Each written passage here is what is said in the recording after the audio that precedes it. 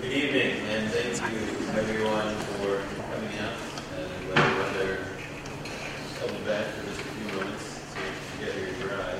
Not the case this afternoon. A couple of quick announcements before I introduce our speakers. The first of all, after the talk tonight, Benedict talk gets dull for a while. There's books on sale in the back. It shouldn't be dull, but this afternoon is any evidence. Mr. Pearce's books will be for sale in the back, and then after the lecture, behind he'll be in the back signing books, and I'd like to meet him. That must be a good chance to do that.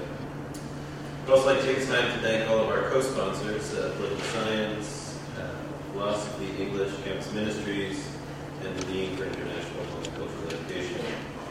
This event is being sponsored by the St. Benedict Forum for Catholic Thought, Culture, and Evangelization. St. Benedict Forum is an outreach of the St. Francis de Sales Catholic Church here in Holland. The goal of the St. Benedict Forum is to share the intellectual, cultural, and spiritual riches of the Catholic tradition of Hope College and the wider community. And I'm very glad to see some of the wider community coming out here.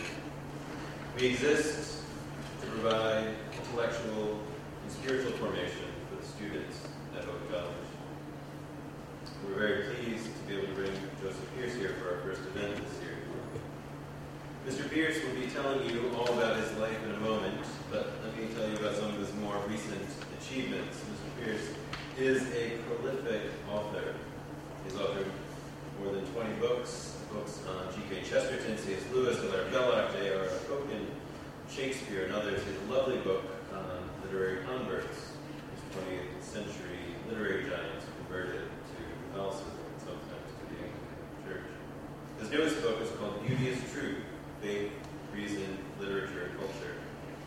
In short, Mr. Pearce has a book on almost anything interesting. He's also the editor of the Ignatius Press Critical Editions. These are editions of classic texts with very solid commentary and fantastic essays in the back. These editions are well worth reading, especially the ones where I have an essay in the back.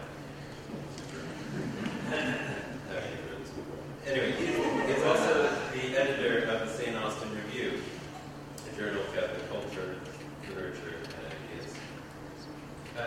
Mr. Pearce is currently the director of the Center for Faith and Culture, and also the writer-in-residence at Aquinas College in Nashville, Tennessee. This evening, Mr. Pearce will give his testimony, Race with the Devil, My Journey from Racial Hatred to Rational Love. Please join me in welcoming Joseph Pearce.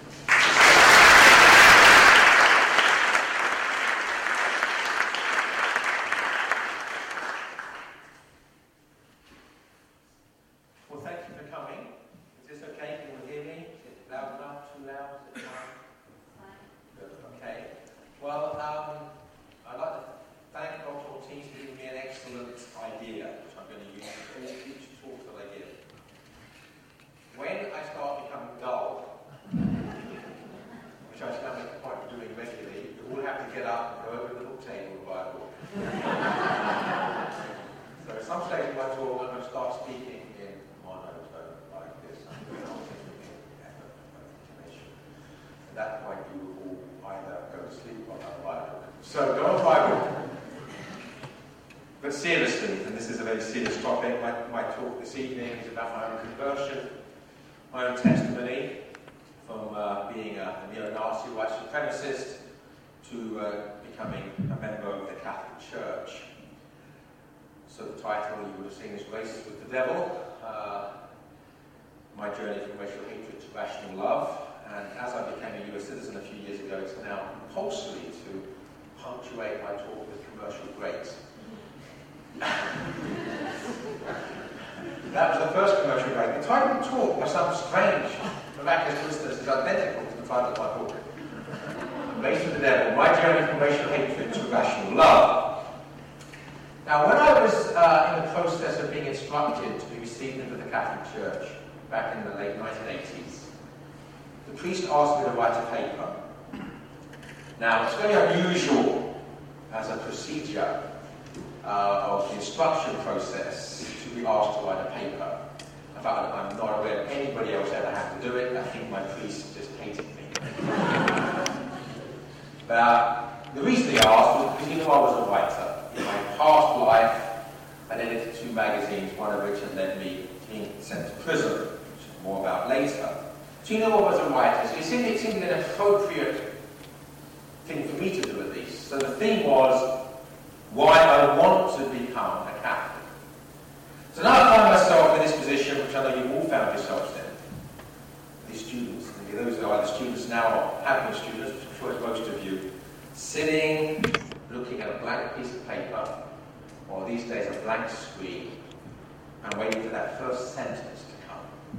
So where's the first sentence is the hardest. Once you get going, it's easier. And then, by a gift from God, as I see it, some lines of a very, very well-known hymn entered my mind, which seemed perfect as the epigraph with which to begin my paper. I'm not going to sing the hymn. That's the good news. The bad news is you will be getting to hear my singing later in the talk.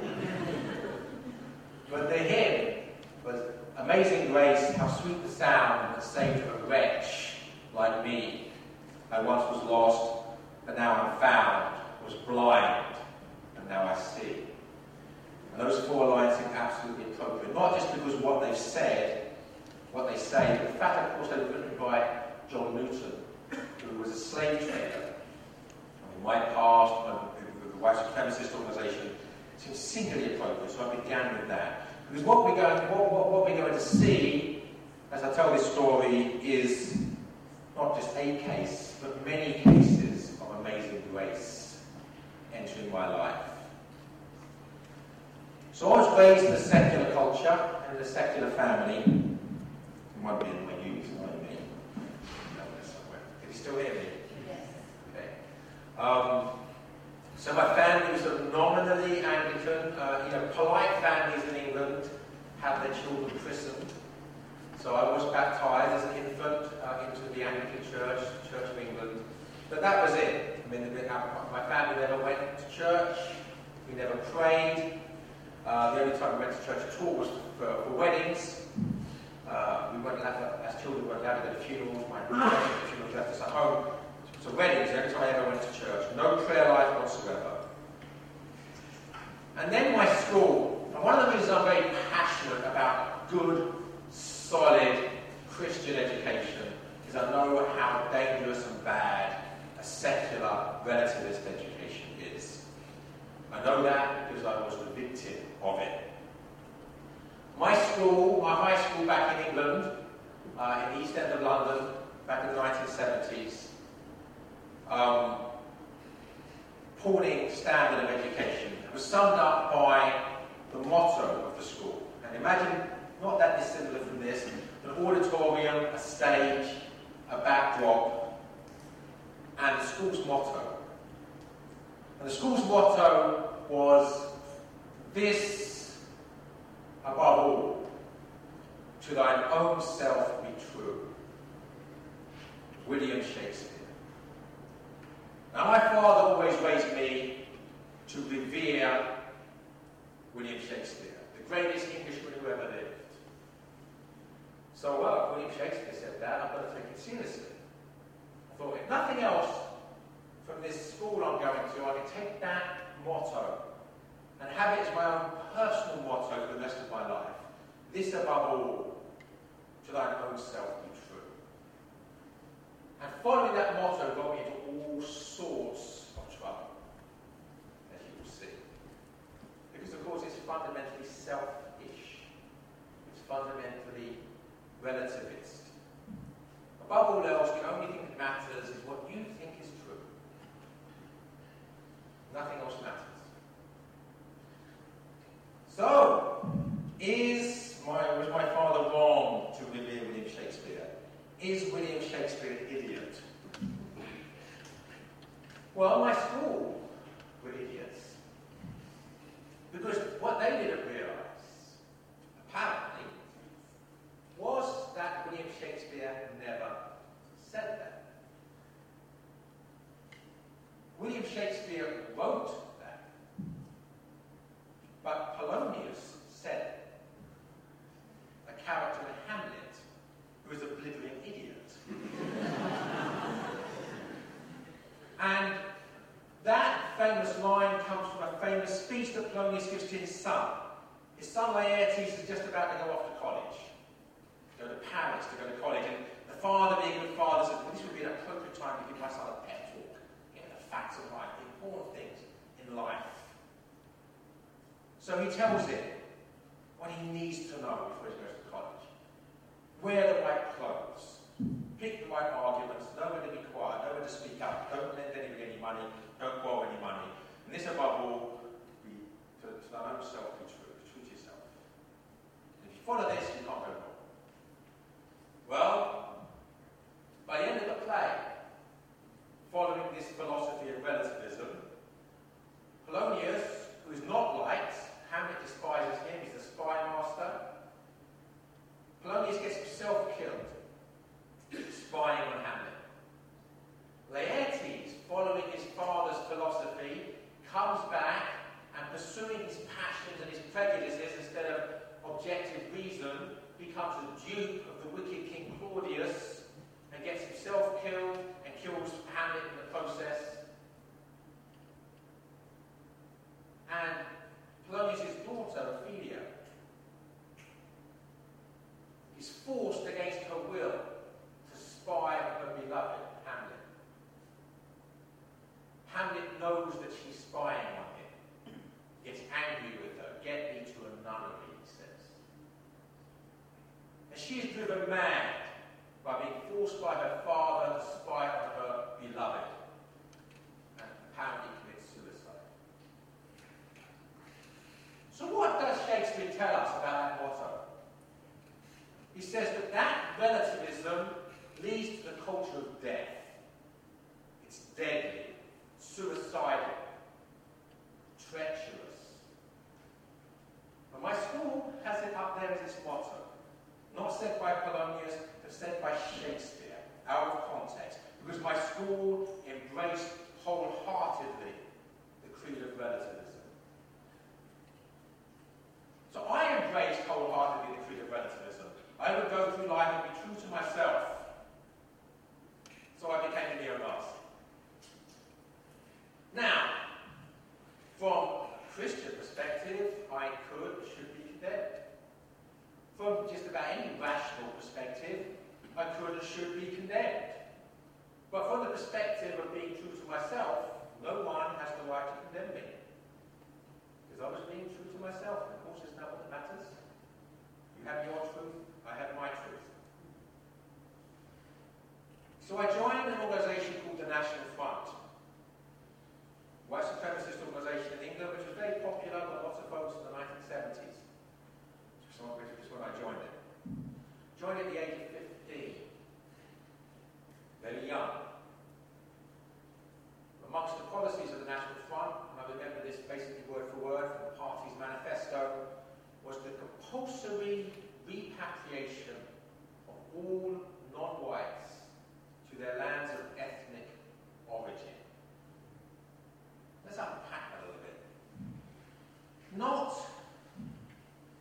voluntary repatriation of immigrants. Compulsory repatriation of all non-whites to the lands of ethnic origin. In other words, if your grandmother was from Jamaica and you're third generation over here, you would be sent back against your will to Jamaica. So that England would become an all-white country. No black faces to be seen. So I became very heavily involved in this organisation. Part of the NS policies, the National Front's policies, was also staunch opposition to the IRA. Now, many of you are too young to remember the troubles in Northern Ireland that began in the late 1960s and ended in the late 1990s. In that 30-year period, nearly 4,000 people were killed in Northern Ireland, out of a population of 1.5 million.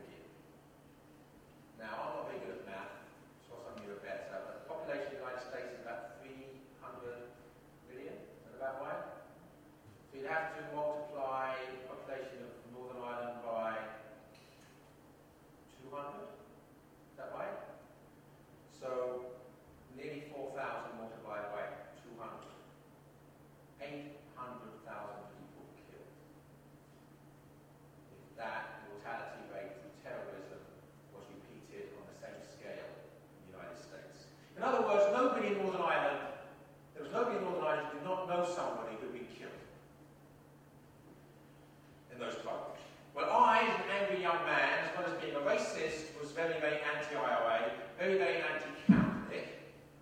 But let me say one thing about Northern Ireland. The so-called war between the Catholics and the Protestants over there was tribal, not religious.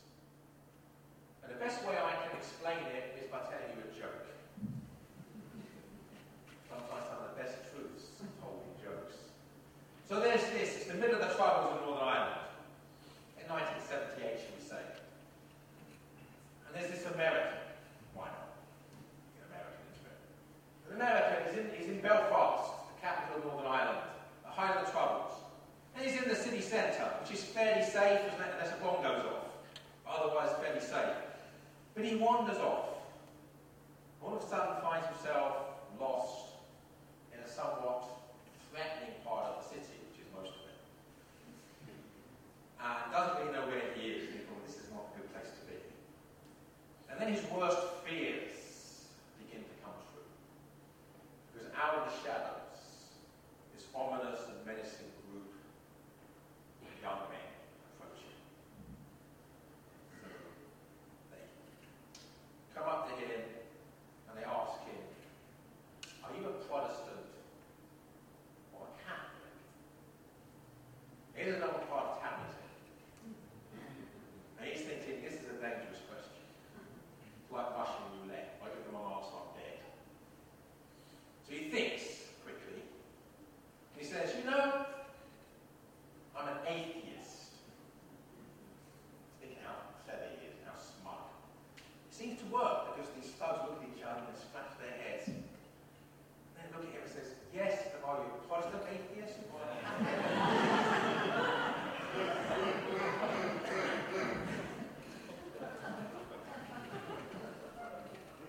Now the point is that's true, because here am I. I'm a neo-Nazi. I'm a racist. I hate Catholics. But am I a Protestant? Well, tribally, yes, but only because I hate Catholics. I don't go to church, I don't read the Bible, I don't pray, and does God exist? Well, I'm not an atheist because I don't care. I don't care whether God exists or not. He's irrelevant to me. I'm a Protestant agnostic. An anti-Catholic agnostic. So at the age of 17, in October 1978, I make my first visit to Northern Ireland, become involved in a huge riot in London, Benedict, the second largest city in Northern Ireland. Shops are looted, burned to the ground. The Catholic enclave in that Protestant part of the city was attacked. I was involved in that. There's not time to give all these gory details. Beautiful. Great. I also joined an organisation called the Orange Order. And the Orange Order is a secret society that exists only to hate Catholics. And theoretically it's a Protestant organisation. But I was in it, neo-Nazi, but I was a Protestant neo-Nazi, so that's okay. Protestant agnostics, that's okay. And a friend of mine who was an atheist, an avowed militant atheist, and he was also in the lodge because he also hated Catholics.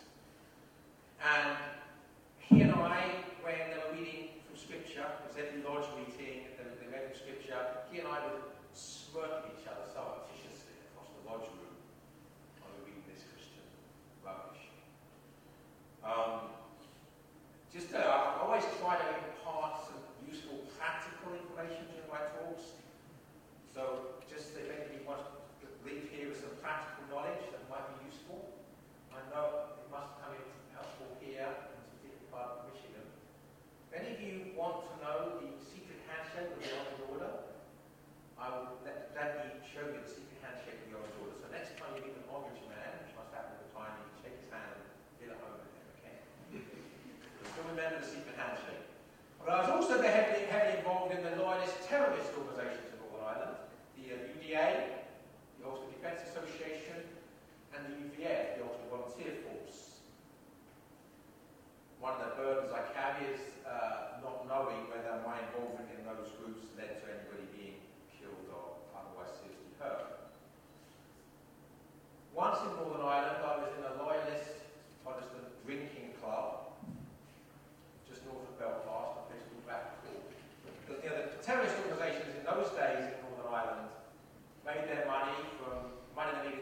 smuggle guns and explosives in to keep up the terrorist war. They raised money by robbing banks and by opening up drinking clubs, and all the profits of which went to the organisation. So this is the UVF drinking club, Ulster Volunteer Force, an adult terrorist group. And I'm in there having a drink, listening to the band, sing anti-Catholic songs, and generally having a wonderful time. And then I get a tap on the shoulder, and I'm told that someone wants to see me outside. Now, when you're in a terrorist club, that's not what you want to hear. So I sort of see my life flash before me. And I thought, what have I done? What have I upset? You know, have I made eyes at the local godfather's daughter or something and not know anything about it? I'm in trouble here. So I go outside, I didn't have any choice. And there are 3 men waiting there, which is bad news. Because a terrorist cell is normally made up of 3 men. 4 is bad for security, 2 doesn't work so well, 3. Magic number. So, spokesman of this group, I'm guessing, I was probably about 18. I'm guessing they're only a year or 2 older, 19 or 20. But the leader of this group came up to me, and he said that they were disillusioned with the leadership of the UVF because they were too soft. This is a pathological organisation of killers, but they were too soft. So what this terrorist group wanted to do was to defect and to become the terrorist wing of the Young National Front, of which I was the leader, the chairman. And they wanted to put themselves under my direct leadership, and they would take out, use their terminology, kill anybody who wanted killed. Okay, so I thought, right. So I was never pathological enough to actually want to kill anybody, or to have anybody killed. But I wasn't also suicidal enough to tell them that. So I thought, how do I handle this? So I basically said, that's great. And they said, well, we'll show you our arsenal of weapons, so you know that we're in earnest. I said, no, I believe you. Yeah, sure. No problem. I said, this is good. Really need to do something about this. I'm going to get back to you. And of course, when I was safely on the other side of the Irish Sea in England, did not get back to it. Within a year, the leader of that group, one doing the talking, was arrested and sentenced to life in prison for shooting dead the mother of an IRA man on her doorstep. Now, I don't think he was aiming to shoot the mother, but I think he was probably in a staunch IRA area of town. He was probably scared, and he shot whoever answered the door. It wasn't the IRA man, it was his mother. And if that wasn't bad enough, with my racism and my involvement with the loyalist terrorists in Northern Ireland, also involved with the neo-fascist terrorists in Europe. There was an organisation, an Italian fascist organisation called Terza Posizione, third position, who were alleged to have been responsible for the bombing of Bologna railway station in the north of Italy, where over 150 people were killed. And the leaders of that organisation fled the country, smuggled themselves across Europe, and landed in England, and we supplied safe houses for them. I became friends with the leader of that group, someone called Roberto Fiore. Incidentally, by the way, he is now a member of the European Parliament. He's had some sort of conversion experience. He's now a practicing Catholic. He was a pagan when I knew him. He's married, has children, does a lot of pro-life stuff. I'm not sure what his other policies are. I don't necessarily endorse him, but he's come a long way too, thanks be to God. And personally, I don't think he or his group were responsible for that bomb. But I don't know, and the reason I don't know is because if you actually get involved in terrorism, the first thing you know is the need to know principle. If you don't need to know it, don't ask. There's a very simple reason for that. It protects you. Because if you don't know anything, you're safe. Also, of course, protects the terrorists. Because the fewer people know what they're doing, the better. So I don't know. The other thing I was very heavily involved with at the time was the skinhead music.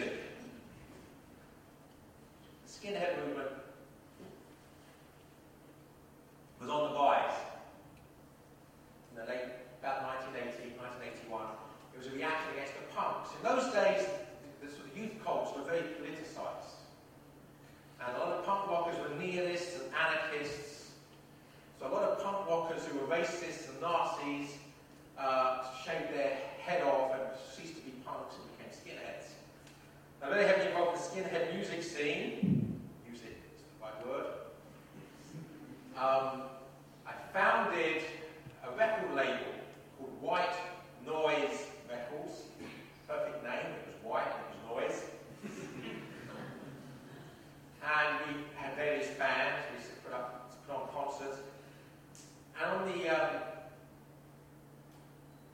first single we produced on that record label was a single called White Power by a band called Screwdriver. Screwdriver spelled with a K, as in skinhead. And if any of you read that and have any of that element of morbid curiosity in this day and age, just put Screwdriver into your YouTube search and you'll see sorts of horrible stuff come up. But anyway, I was asked to be guest vocalist. Is that grown? Have you grown over there? I was asked to be guest vocalist on White Power by Screwdriver. And my part in it was in the chorus. It was this. White Power! That was it.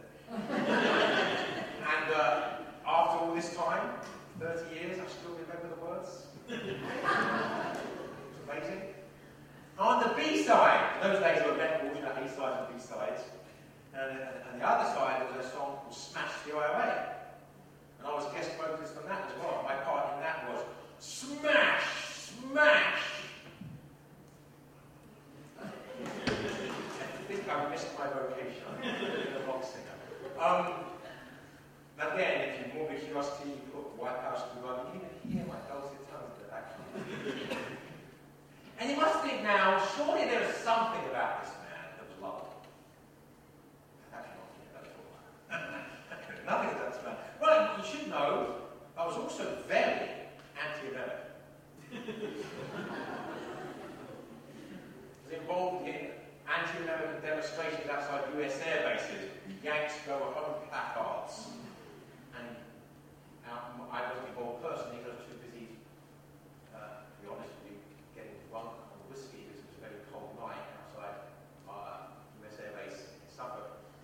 But some of our members were fighting with members of the US Air Force in the local pub. So I was very anti-American. A long way from where I am now, maybe American. And in the midst of all this, I edited a magazine of the Young National Front, called Bulldog.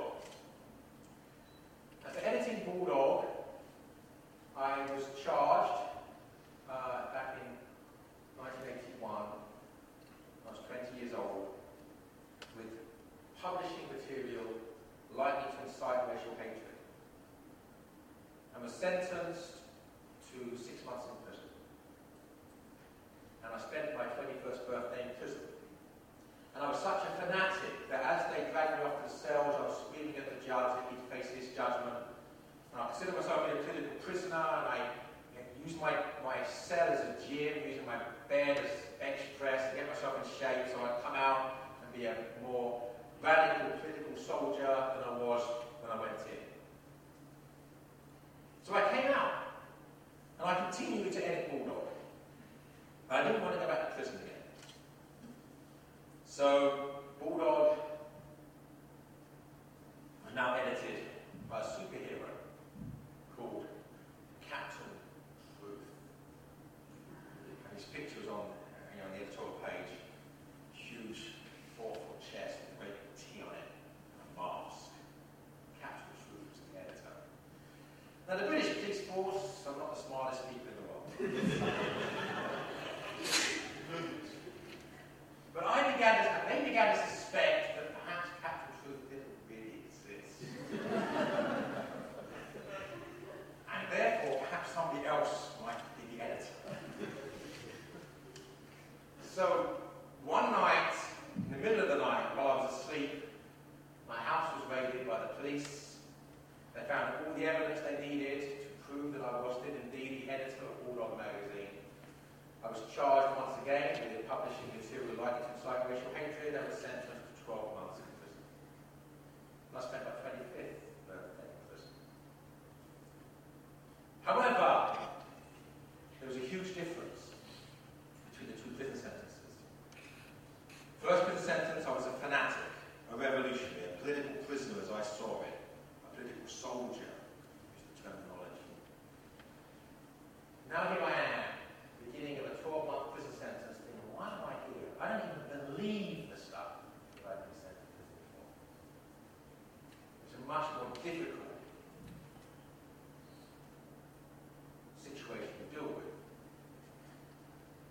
And during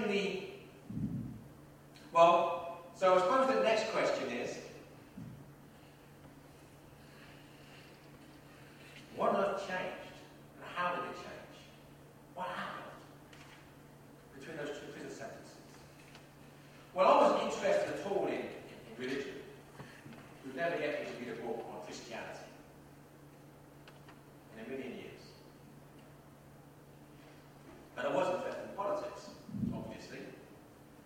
And we used to have demonstrations on the streets that turned violent with the communists. And they would throw bricks and stones and we'd fight. But they would also throw verbal abuse. And one of the things they would say is, you are just stormtroopers of capitalism. Now, my attitude was, I may despise communism, but that doesn't mean that I want the world run by Bill Gates. He wasn't around then, but whoever the 1980s equivalent of Bill Gates was. I don't want the world being run by unelected, anonymous, multinational corporations and international financiers and global corporations and etc. And I refused to accept that communism was the only alternative to this global plutocracy, plutocratic globalism, whatever you want to call it. So I was interested in alternatives to that. And someone said, well, have you looked at the distributist ideas of G.K. Chesterton? No, who's he? Well, I said, you need to read one essay by Chesterton. And it's in a book called The Well and the Shadows. Sure, okay. So I got this book.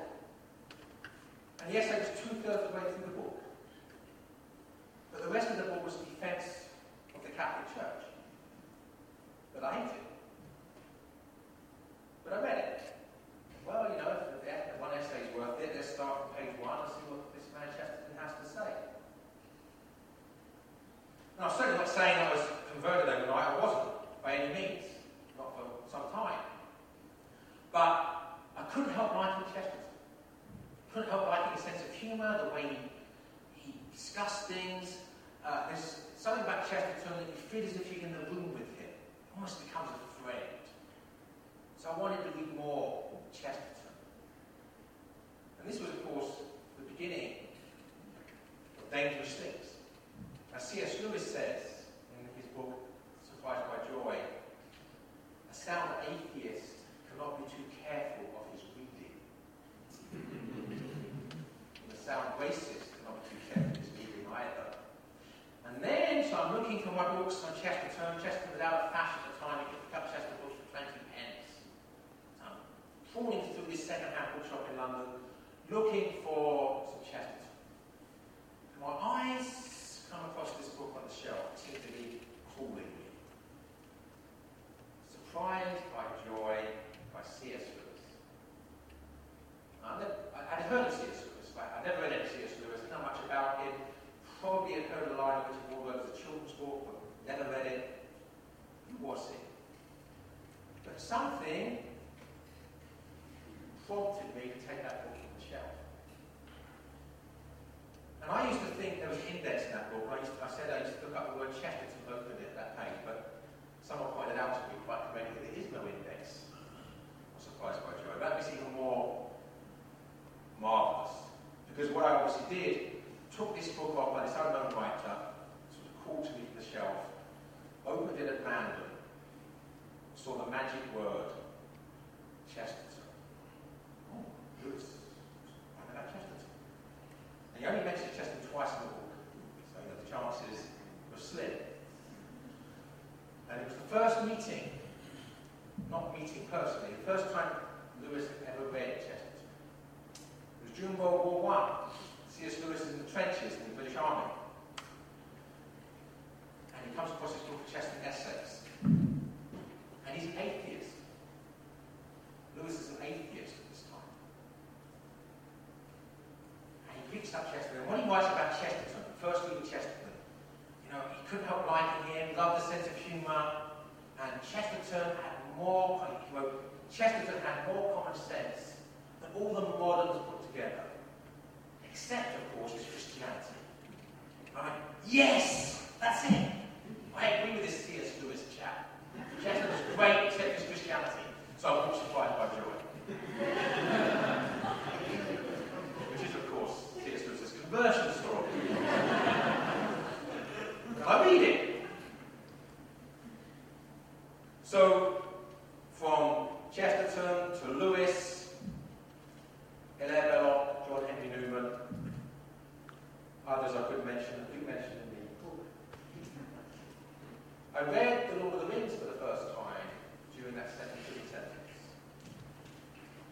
It's a book I've been reading for ages. It's thick. That is. Yeah, later. I have more time.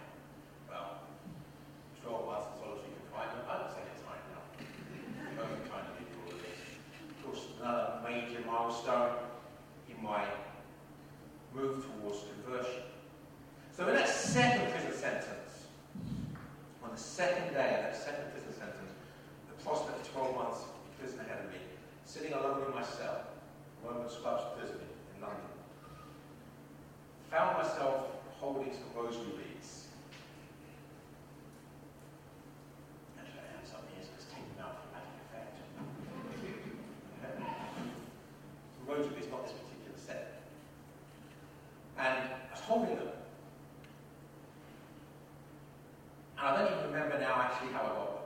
Someone must have given it to me because I couldn't have the sentence. It was only the second day of the sentence. I knew what those beads were because my father, who hated Catholicism, used to call Catholics bead batters, which is terrible abuse. Those bead batters. And he came home from the pub one night when I was a child. My mother's grandmother, was Irish. And she never went to Mass, never practiced her faith, as far as I know. But when she died, my mother took her rosary beads. And my mother had no idea how to say the rosary, no any inclination to want to. It was merely a keepsake, a memento of her own mother. My father came home from the pub and said, we might have those papist beads in the house. Threw them out of the window. Here I am, holding these papist beads in my hand. And I could throw them out the window. It was the prison cell, had a window that opened. It had bars, you couldn't climb out of it. It had windows that opened. But I had no intention of throwing them away, no desire to throw them away. I should say also, by the way, that as a involved in the loyalists of Northern Ireland, there was a song. I think, oh my God, I'm listening again. There's a loyalist song, rather ironically, perversely perhaps, to the tune of Home on the Range. That's a strange world we live in. And it went like this. No Pope of Rome, no chapels to sadden my eyes, no nuns and no priests, no rosary beads. Every day is the 12th of July. 12th of July is a Protestant thing in Northern Ireland. Celebrate the victory of Protestants against the Catholics 300 years ago. But no nuns and no priests, no rosary beads. Here I am. But I wanted to say the rosary. If you want to throw it away, I want to say it. Never prayed in my life. But there's a problem. Because I didn't know the creed. I didn't know the Hail Mary. I didn't know the Glory Be. And I had been taught the Our Father when I was about that high. And I've long since forgotten it. So how do I say the rosary? Pray the rosary. What great difficulty. But what I did was I fumbled the beads and mumbled inarticulate prayers. And what began to happen was miraculous. Answers started to flood in. Healing started to flood in. I began to go to Mass for the first time in prison. When I got out of prison, I knew I had to make a clean break from my past. I'm now 25. I've been involved in politics since I was 15. So I left London. Left all my friends, didn't know anybody who was in the party. Started a different new life in a different part of England. I was received in the Catholic Church. Oh, you must be going to buy a book.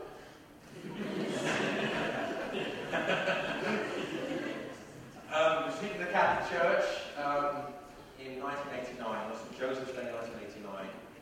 I knew at the gather already that I'm not one who's lost for words. Lost for singing voice, maybe, but not lost for words. And I didn't know the priest secretly had arranged for the ladies of the parish to bake a cake and had sort of party after the Mass. And I wanted to say a speech, make a speech. The first, so far, opening time of my life, I was speechless. And what could I say? All that I could say was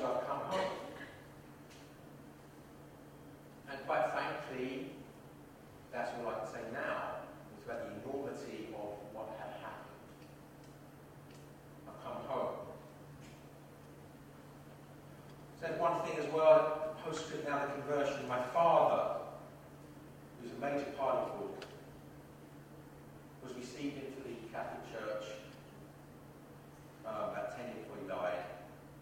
And that 10 years ago, even larger miracle. And the last thing he and I did together before he died, on his deathbed, was to pray the rosary. And I was so blessed because I didn't over here by then. I was so blessed because I happened to be in England, in Cambridge, for a C.S. Lewis conference. 60 miles from my father was rushing to the hospital. Hour and a half's drive. What a blessing. And I had to cancel my talk. The sounds of the precinct, this is great. I had to cancel my talk because my father was dying. And I had, I don't know how many people were there, 300 or 400 faithful Christians, lovers of C.S. Lewis, praying for my father. And what a holy death he had, what holy help he had. Right, so then my life after my conversion, I decided to write a book. But I was notorious in England. I should say my prison sentences made front page headlines. You couldn't drive the freeways in England during my prison sentences for any more than 5 miles without seeing Free Joe Pearce written above the freeway. I got, anyway, I can't talk about it anyway. It was notorious. So I thought I can't possibly, no one's going to publish a book in my name. So I'm going to have to use a nom de plume, a pseudonym. So I decided to name Robert Williamson. And why is that? Well, it's another song. Sorry. Because it's a loyalist song about an orange man who becomes a Catholic. Here am I, an orange man who becomes a Catholic. And it's like this. In the county Tyrone, near the town of Dungannon, where many's a rush and myself had a hammer. Bob Williamson lived there, a weaver by trade, and all of us bought him a stout orange blade. But the cunning young coup boy sure took us all in, and he married a papish called Bridget Begin. Turned papish himself and forsook the old cause that gave us our freedom, religion and laws. Now the boys of the town, they made some noise upon it, and Bob had to fly to the province of Connaught. So it goes on. Bob Williamson, the orange man who marries a papist for Bridget again in the county Tyrone, in the town of Dungannon, becomes a Catholic. Well, I didn't marry Bridget again, but I was the orange man becoming Catholic. So I was Robert Williamson. That was the name I was going to use. My first book, after I became Catholic, was the biography of Chesterton. And that book, I always say, was an act of thanksgiving. An act of thanksgiving to Chesterton for giving me God. An act of thanksgiving to God for giving me Chesterton. And finally, using postscripts to show that God has a sense of humour. Years ago, if you said to me I'd married an American, I'd have laughed at school. No way. And I meet this wonderful American lady from Southern California. She's sort of American. And in Oxford, in England, we fall in love, and we get married. And her mother is from the town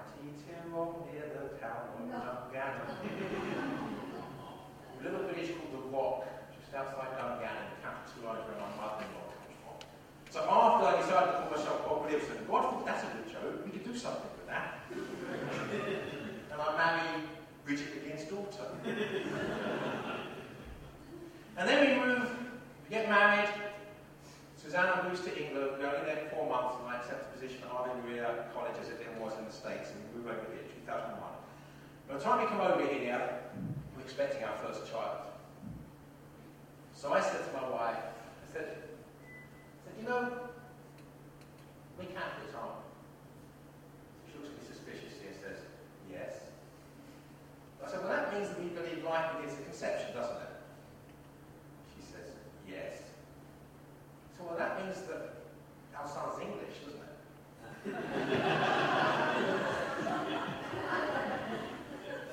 No, he hasn't been born yet. He said, no. So I said, well, anyway, I think we should put him George, after St. George of England. She said, no. And I said, why not? And he said, well, over here it's not St. George, it's King George. And I was thinking, George Washington? I mean, where's the problem here, you know? So anyway, as it's a good marriage, we started to compromise, and our son's called Leo.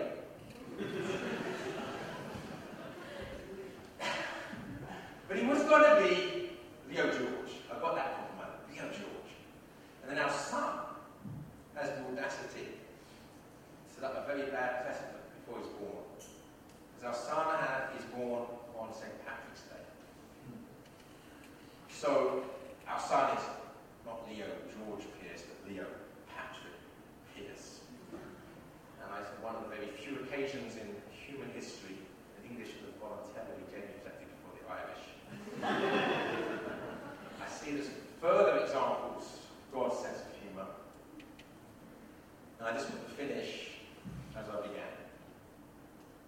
Amazing grace.